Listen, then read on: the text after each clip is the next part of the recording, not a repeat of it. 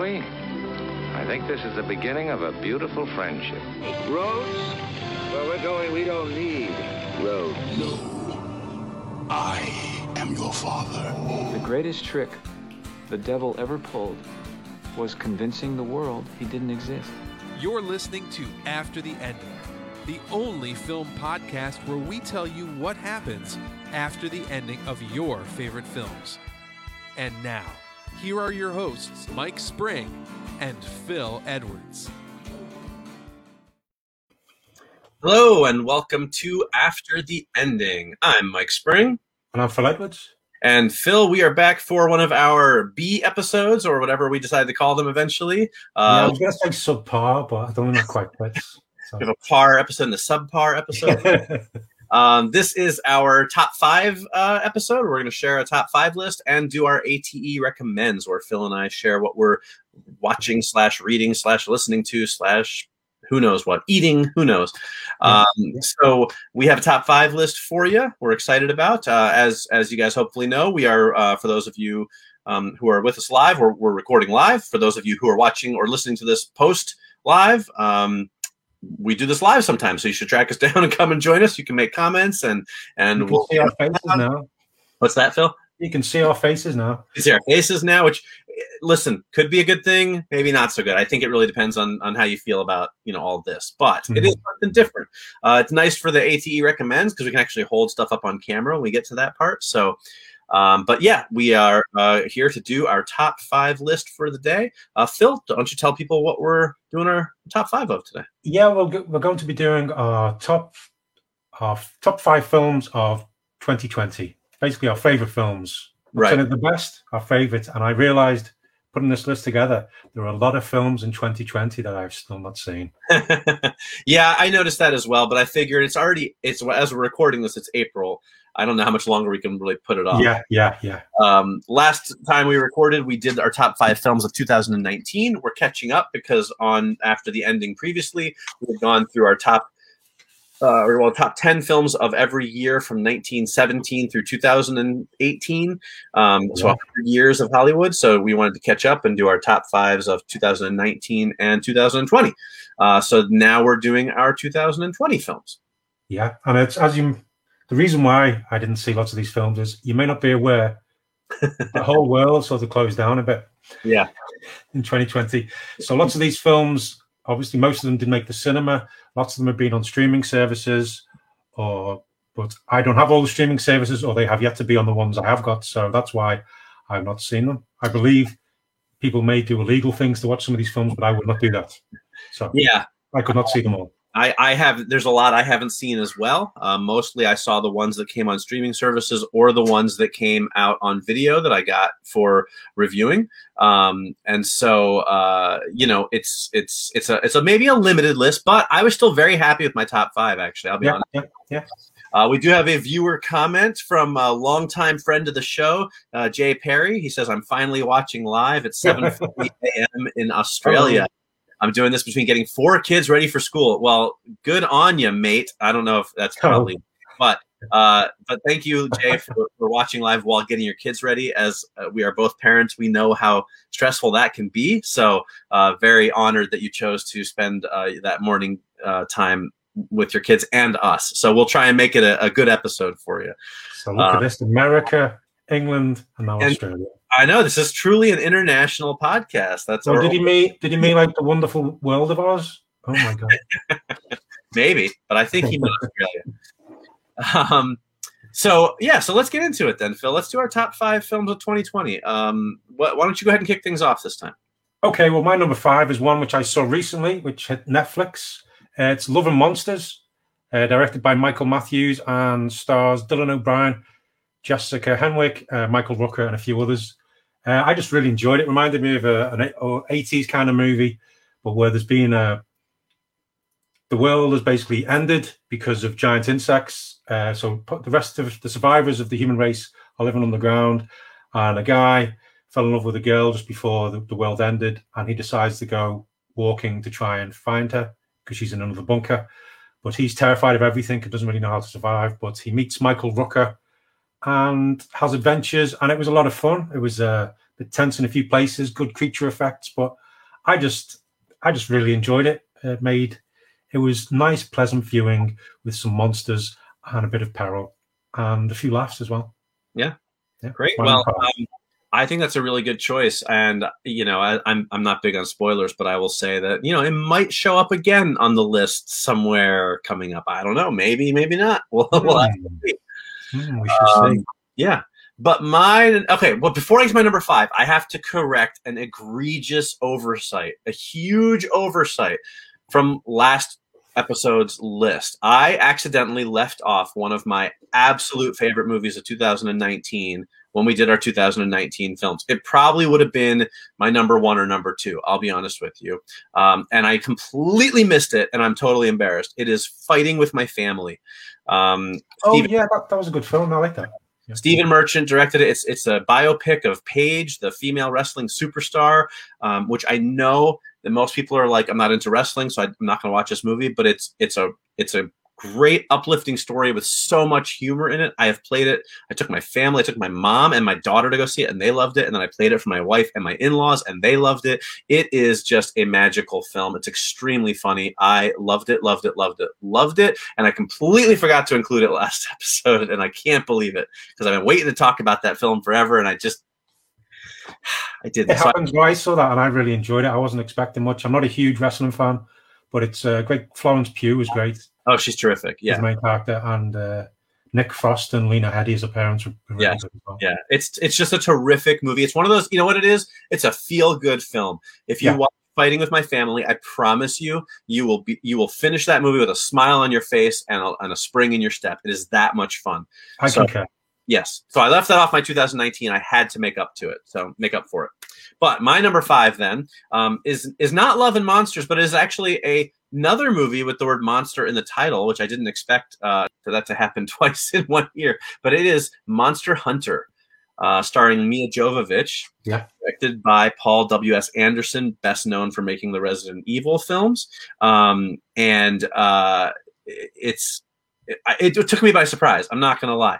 Before I get to that, though, we have another comment from Christine Fitzgerald. She said, "We saw that and totally agree. Thanks, Mike, for the reminder. See, they loved Fighting with My Family also. It appeals to everybody." So, but Monster Hunter is apparently based on this very, very popular video game, which I admit not very familiar with at all because I'm not a big video gamer. I'm aware of it, but I've never played it. Right, me neither.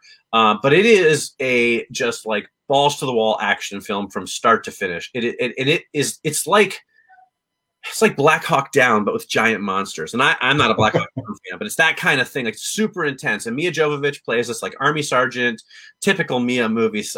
Jay says typical Mia movie in the comments. I'm going to take that you mean that in a positive way, Jay. I'm not sure. But yeah, she's like a soldier. She gets transported to this other world where these giant monsters are, and she has to learn to kind of survive and try to get back to Earth. But it's just such a visceral and fun experience. Like it's kind of hardcore. Like there's a lot of action, but it's not too gory. It's not too, I think it's PG-13. But the special effects are great. The action sequences are just awesome. And I just sat there with a big grin on my face the whole time, just watching these colossally huge monsters and big fight scenes of her blowing everything up and shooting things and running and jumping and trying to kill things. And like, it is just so much fun. So Monster Hunter, who knew? It's like this just like hits the ground running with the gas pedal floored and literally up to the very last scene of the movie. And I loved it. I had so much fun watching it. And Jay chimed back in with his comment and says, yes, I love her. So typical Mia movie. He means that in a positive way. So that's good. So yeah, I really enjoyed it. That's one of the ones of 2020 I have yet to see, but I was quite like the look of it from the trailer. Yeah. I was a bit wary when it's a new Paul W.S. Anderson film, although Event Horizon was great. But yeah, it's one of the ones on my list I do want to see. I think it's one of his best films in a long time. And I love the Resident Evil movies. What a big fan of those I am. But I think this one was like, I guess maybe because he's a big fan of the games, as he talks about in some of the extra features on the DVD. But I just think he really got it. I don't know how it compares to the game. But as a movie, if you just want like a good adrenaline rush for 2 hours, you got to watch Monster Hunter. Okay, it's on my list. I will do that. My number 4, though, is it's Freaky, which stars Vince Vaughn and Catherine Newton. It's a body swap one, like Freaky Friday, hence the name. But this time it's Vince Vaughn is playing a serial killer, and he ends up getting his mind goes into the body of Catherine Newton's character, who's a teenager at school. So you've got a serial killer in the body of a teenage girl, and it's a slasher movie, but they're having this whole dynamic change. And then Vince Vaughn is acting as if he's a teenage girl, and he just. I've always liked Vince Vaughn, but he does amazing work in the role. I just found it hilarious. I found like some of the kills were just fantastic, for some of the best in any slasher movie I've seen in a long time. The whole dynamic with all the friends, the whole reason why they swapped was really good. The opening scene as well, where you find out, when Vince Vaughn is actually being a serial killer, showed him as a typical, as a brilliant slasher hero. No, they're not heroes, are they? A slasher bad guy. But I just enjoyed the hell out of this film. And just the Catherine Newton. But both of them, the way Vince Vaughn and Catherine Newton just played their own characters, and then when the swap happened, they played the other characters, was just brilliant. And I kind of want to see a sequel, but I don't. Right. I really like Vince Vaughn's serial killer, so I'd like to see more of that as well. But Freaky, I think, I'm not sure when it was actually come out over here, but it was on one of the streaming services where I had to pay. I think it was Amazon Prime. You could pay, but that's my number 4. Very good. Well, you'll see we got a comment from Jay. Says, Phil, that's a great film. So good.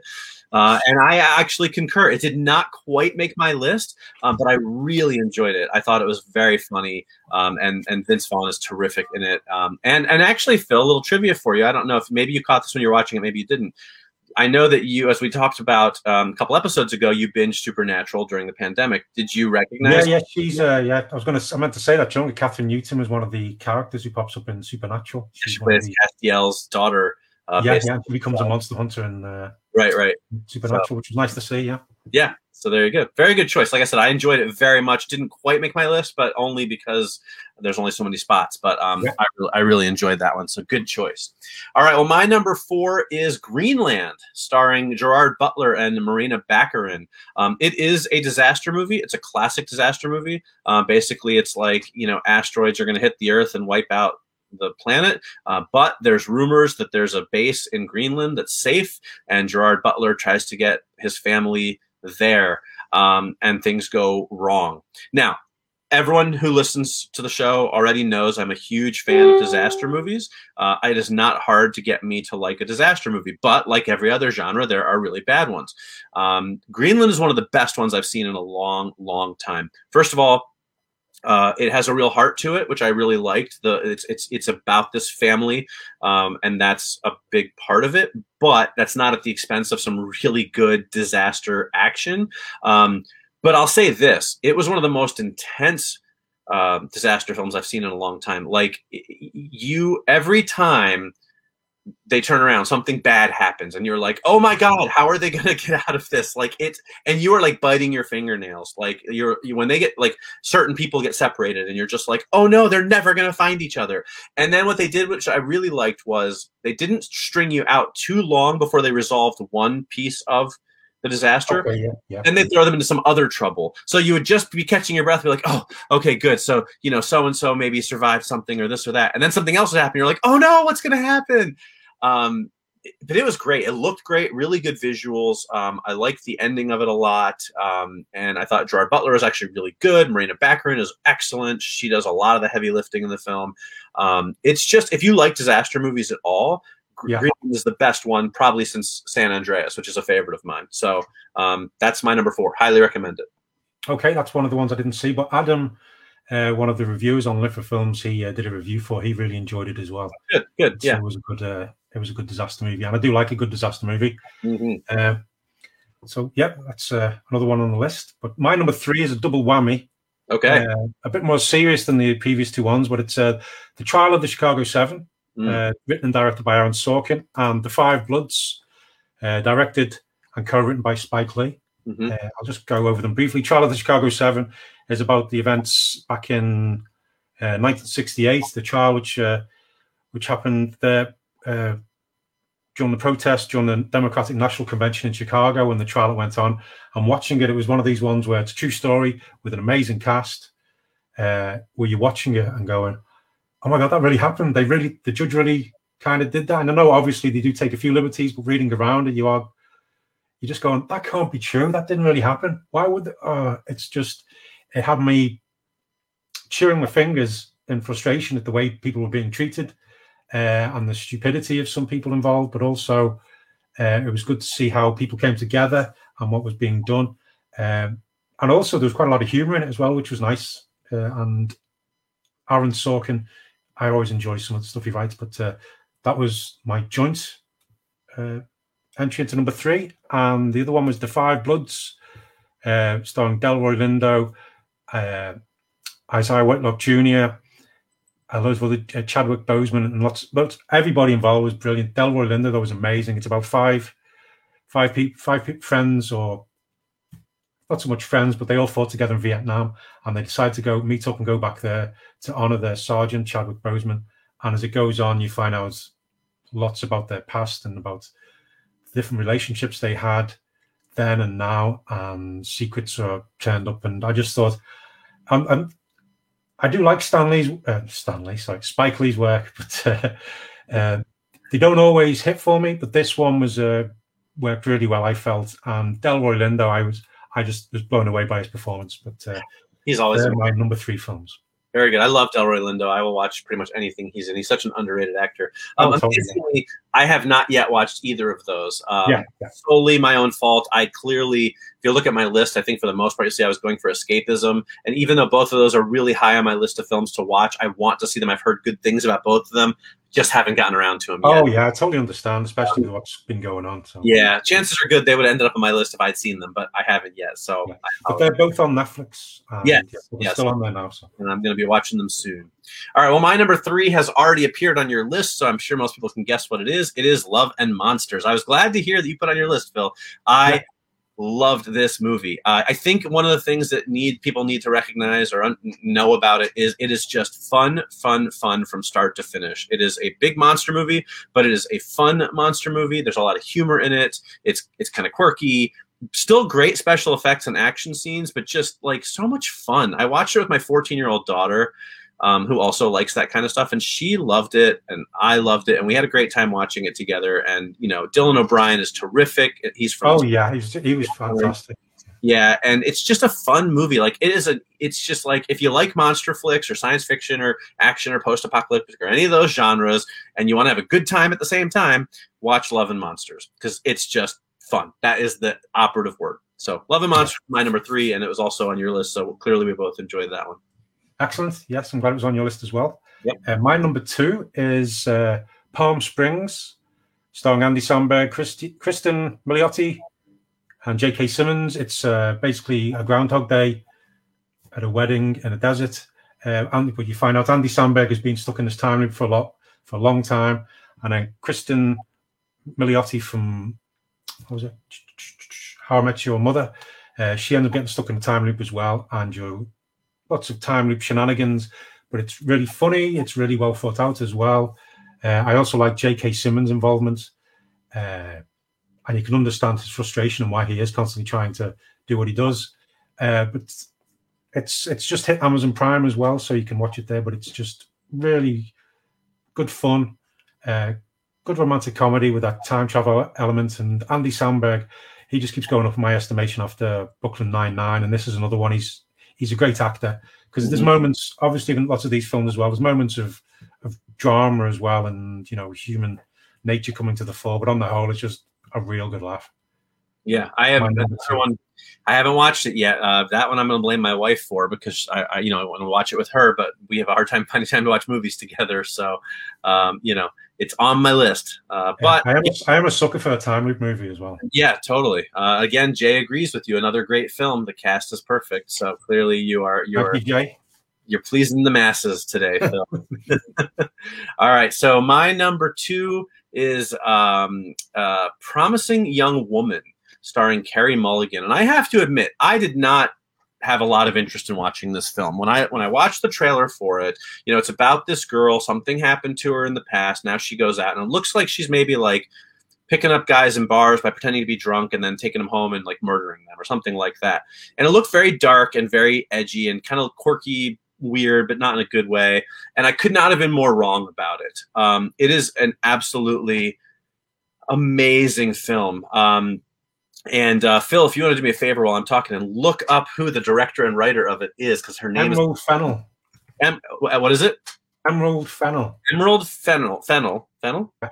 Yeah, she wrote and directed it. I believe it's her first film, and she just knocked it out of the park. It has the perfect tone. It is not dark. I mean, it has dark moments to it, but it's a really weird hybrid of like drama / black comedy / thriller / social commentary, all mixed into one, but in a way that's so seamless. You would think this is like her 20th film. I was blown away by it, and it's got characters that you really like. It takes things in unexpected directions. It did not end the way I expected it to end. I was just really floored by it, and I did not want to watch the movie. If you watch the trailer, I don't think it really captures the real tone of the movie, the real feel of the movie, as well as just watching the film itself does. And of course, Carey Mulligan is just amazing in it. Not a big surprise because she's a great actress, but I really, really liked it, and I was very surprised by it. So definitely check it out. So we got some comments here. We got Jay saying he hasn't seen that one yet. So clearly he's more in line with you, Phil. You guys are watching the cinema. I haven't seen it yet, but it's one on my list. But Emerald Fennell, she did win the Oscars last night, and she won the Best Original Screenplay. Yeah, which I was very excited to see that. And it was also nominated for Best Picture and Best Director. But which I was very happy to see. So good for her getting the credit she deserves. And then we have another comment here from Christine saying, again, agree, Promising Young Woman was great. I am glad to hear that you guys liked it because I was really blown away by it. So so check that one out if you haven't seen it yet. And if you were turned off by the trailer like I was, give it a chance anyway, because it's really terrific. Yeah, and the other thing as well, some viewers may have seen Emerald in some of her TV roles. She was in The Crown. She's in a few episodes of that. She's also in Call the Midwife on BBC One. And she was also showrunner for season 2 of Killing Eve. There you go. So she knows stuff. Yeah, that's definitely one on my list. Like you, though, I saw the trailer and was going, well, I couldn't quite get a grasp on it from the trailer. But since then, the reviews I've read and people who've seen have said it's definitely one to watch. Yeah, I loved it. Excellent. Okay, my number one is it's a mystery comedy drama that stars Adam Brody, and it's The Kid Detective. Right, okay. Yeah, which is one I'd seen. It was Red Letter Media were talking about it on YouTube. And I tracked it down and watched it. And it's the basic plot is you have, it's kind of those things. You have the old books and things where there's a kid who's a detective, like the Hardy Brothers kind of thing. It's that's that kind of stuff. But it's dealing with him, but when he's now in his 30s, early 30s, and he solved some crimes in the town, and then people kept coming to him. He had his office in a treehouse back then. He keeps having flashbacks as well to some of his cases and the people coming up. And it's all back then. Obviously, it was all lovely and innocent and quirky. And like the ice cream shop, he solved a crime for the ice cream shop owner, and he ended up getting free ice cream for life. And then you see him in his 30s, still going in for that. And the ice cream shop owner's going, "Oh God!"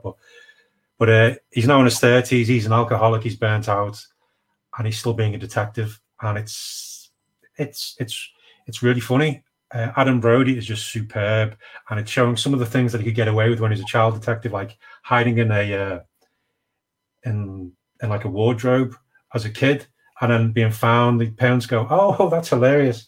Obviously, if he's a 30-year-old man hiding in the wardrobe to try and it doesn't work out well for him. But right. It's really good. It does go dark though, because somebody gets this woman approaches him asking to solve the murder of her boyfriend, and he follows that path. And it's when you find out what's happened, it is dark, but the way it does it is still in keeping with what's going on. And he's doing a voiceover as well through like a typical film noir detective. But it's a great film noir thriller with some quite funny bits as well. But Adam Brody, he's just fantastic in it, and it's probably one of those ones which not many people would get to see. Yeah, it's definitely, if you can find it. I think it was on Amazon Prime. I think you have to buy it at the time when I saw it, but check it out. It's good fun, deals with some dark subject matter, but it does it in a really good way. All right, very cool. I've heard some good things about it, and I haven't had a chance to watch it yet. But I do like Adam Brody a lot. Also, he was in Promising Young Woman, so kind of interesting. He was, yeah, that's right, yeah. So I'll be sure to check that one out as well. All right, so my number one film for 2020 is the reason why I don't pay attention to the Oscars that much anymore, because it didn't get nominated for like a single one, and I find that completely ridiculous. It is Let Him Go, starring Kevin Costner and Diane Lane. And Diane Lane should have won all the Oscars for Let Him Go, because her performance in it is nothing short of miraculous. It's one of the finest performances I've ever seen. It's so subtle and layered and beautiful, and just it's phenomenal. But basically, it's kind of a slow burn film, but to me, I guess some people find it boring. I was just wrapped up in it from the start. It is a Kevin Costner and Diane Lane. They have an adult son. He's married. They have a grandkid. He dies in a tragic accident. This is not a spoiler. It happens in the first 2 minutes of the film. And so his widow marries another guy in town eventually, and he's not from the right side of the tracks. And suddenly they kind of disappear and go back to his family's house. And so they sort of set out to make sure the kid is okay. And then things sort of go dark, different from there. And it is, I was blown away by this film. I watched it because I'm a huge Kevin Costner fan. I'm a big Diane Lane fan. And I thought, okay, it looks interesting. I'll give it a try. And I was just blown away by it. It's like, I don't know. It's like one of those great films that you used to kind of see more of, I feel like in the 70s or the 90s, where it's it's not an action film, but it's all tense. Every scene in the film is dripping with tension. Even a scene where it's just people eating dinner. There's just this underlying tension and unease and sinisterness, and it's just so mesmerizing. And like I said, Diane Lane is just unbelievable in it. Absolutely loved it. We got some comments on that. Christine saying, saw that too. Wasn't boring at all. I'm glad you agree. Jay saying, bing, bing, an amazing film. Those two can do no wrong together. Also agree. They really were terrific together. So Let Him Go. Highly worth tracking down if you have not seen it. Yeah, that's another one I've not seen, but it was on my list because, again, Adam mentioned before, he did another review for that film as well and was just raving about it. Again, saying Kevin Costner and Diane Lane were just fantastic. And I love both of them. Yep. And of course, they were Ma and Pa Kent when they Man of Steel. Yeah, so it's, exactly. But yeah, it's definitely one on my list. I've got of films to watch. Good. Yeah, I think you'll really like it. It reminded me from the trailer a bit of the vibe it got from Clint Eastwood's Perfect World. A Perfect World. Yeah, that's actually a really apt comparison. Thank you. I was trying to find a good film to compare it to, and I was struggling. But that's actually a pretty good one. The Perfect World, which is terrific, but it's also that similar kind of thing where it's like a thriller, but it's not like an action movie, but it's still just so intense. You're just engaged with it from start to finish, So yeah, that's a good comparison. All right, cool. Okay, so there you go. That's our top 5 films of 2020. Kind of an odd year for movies, but there was still some pretty good stuff. Yeah, good list. Good mix of films as well. But and still lots more to watch. But if you want to let us know what your top films of 2020 were, you can let us know in the comments now, or wherever you're watching it or listening to this after the fact. But yeah, an odd year 2020. Yeah, for sure. But we've done it. We've done it now. We're up to date with our top films of each year. Covered the last 103 years of movies now, so it's hard to argue with that. We'll be back in 2022 with our top 5 of 2021. So yeah. All right, well, we got a few minutes left, Phil. Let's get some recommendations in. It's time for ATE Recommends, which is where we discuss things that we're into right now. So do you want to, well, you went first with the top 5 list, so why don't I start things off? Yeah, you go. Yeah. All right, so I have 2 recommendations today. I'm going to start with a music recommendation, actually. And it's the new album by The Offspring. Remember them big in the 90s? Yeah. Self-esteem, keep them separated. I'm a big Offspring fan. I have been for a long time. And it's been 9 years since their last album. And I've been waiting a long time for it. And it is fantastic, man. It's really good. Just good, upbeat punk rock music. A couple of their signature kind of funky, goofy songs, but mostly serious stuff. And actually, the case has some really amazing artwork if you look at it inside the book. I was really blown away by some of it looks like comic book artwork almost. Some of the stuff that that they have in the book. Now I know not everyone's into CDs anymore, right? Like, it's I'm old fashioned, but I have a system. I use Spotify religiously, but I still like to get the full albums from the bands that I'm a big fan of. Offspring, the album is called Let the Bad Times Roll. Very apropos title. That's my first recommendation. Well, Christine, she just mentioned as well. She mentions What About Mank, the David Fincher film, all about the screenwriter of Citizen Kane. I saw the film, really enjoyed it, but didn't quite make the list because I didn't quite enjoy enough to get into the top 5, really. But Gary Oldman was brilliant, and I did like the whole black and white aesthetic and the way it was done. And I do love it. I haven't had a chance to watch it yet, so it didn't make my list for that reason alone. So there you go. All right, my other recommendation is this is a big one, and there's actually 3 of them. I'm just going to show you one right now. It's cool. Oh, nice. This is the Deluxe Edition, Volume 1. So it's Criminal is a Crime comic by Ed Brubaker and Sean Phillips. It is the single greatest crime comic ever written, in my opinion, and probably one of the greatest comics ever written, in my opinion. And it's beautiful. And they did these big deluxe hardcovers that collect multiple stories like 10 years ago, and they went out of print, and then they got very expensive. And they just reprinted volumes 1 and 2, which we never had. And they put volume 3 out about a month or 2 ago. So I picked up volume 3, and I ordered 1 and 2, and 1 and 2 have just come out. Or number 1 came out. I think number 2 comes out next week. It's like 500 pages. Even if you've read Criminal, getting it all together like this, you get to really read the stories and see how they overlap and connect. And then there's like 50 pages of extras in the back, like covers and sketches and artwork and stories and essays and all kinds of great extra materials, which I love in these kinds of books. If you read any comic books at all, I cannot recommend Criminal highly enough. You can get all 3 volumes in hardcover, and that is pretty much almost everything. These deluxe editions, if you get these 3, it's almost the entire run of Criminal. There's one other hardcover they collected separately called I think it was My Heroes Have Always Been Junkies is like a separate one, but that's highly recommended. Great stuff. I might get that because I think I'd like the softback, it's like 6 issues. Volume 1 of Criminal. I really enjoyed it. But and this is Brubaker's always good. Yeah, he did the Winter Soldier, didn't he? He did what? Winter Soldier. Is that Brubaker? Yes, that was the storyline. Yep. So good. So those are good. Those are 2 things that I've been really enjoying lately. I think I might get that Criminal one, see if it's available over here. Well, mine is similar though, in that it's a big collection of comic books. Yeah, but it's only the one thing, but it's in 2 formats because Invincible is now on Amazon, the cartoon, and it's absolutely brilliant. It's a brilliant adaptation, changes things up, mixes things around, but the artwork is very in keeping with the Robert Kirkman story of Mark Grayson.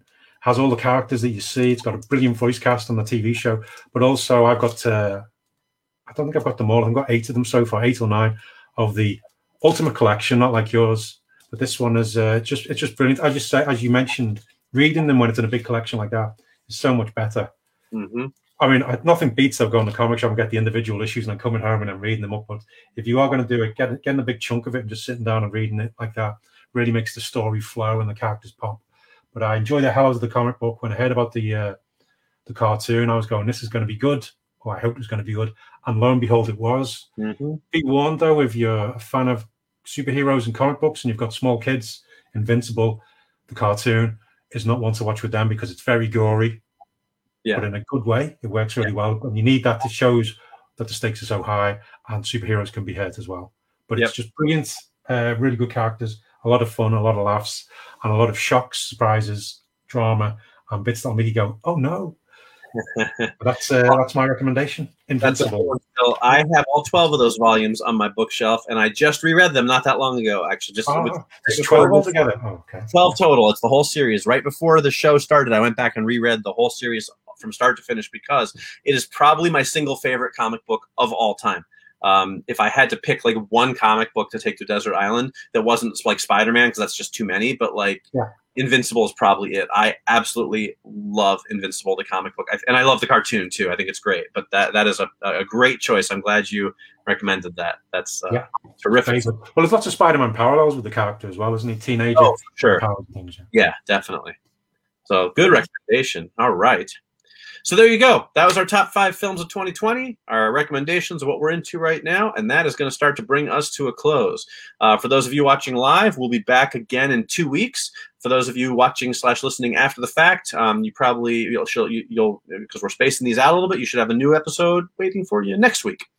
So hopefully everyone is satisfied. All right. Anything else you want to add, Phil? Just thank you to everybody for watching and for commenting. We really appreciate that. Absolutely. Love in the live comments. It's a lot of fun. Yeah, I think that's it. All right, great. So there you go. So that's going to wrap us up for now. As always, we thank you for watching and listening. I'm Mike Spring. And I'm Phil Edwards. And we'll see you next time.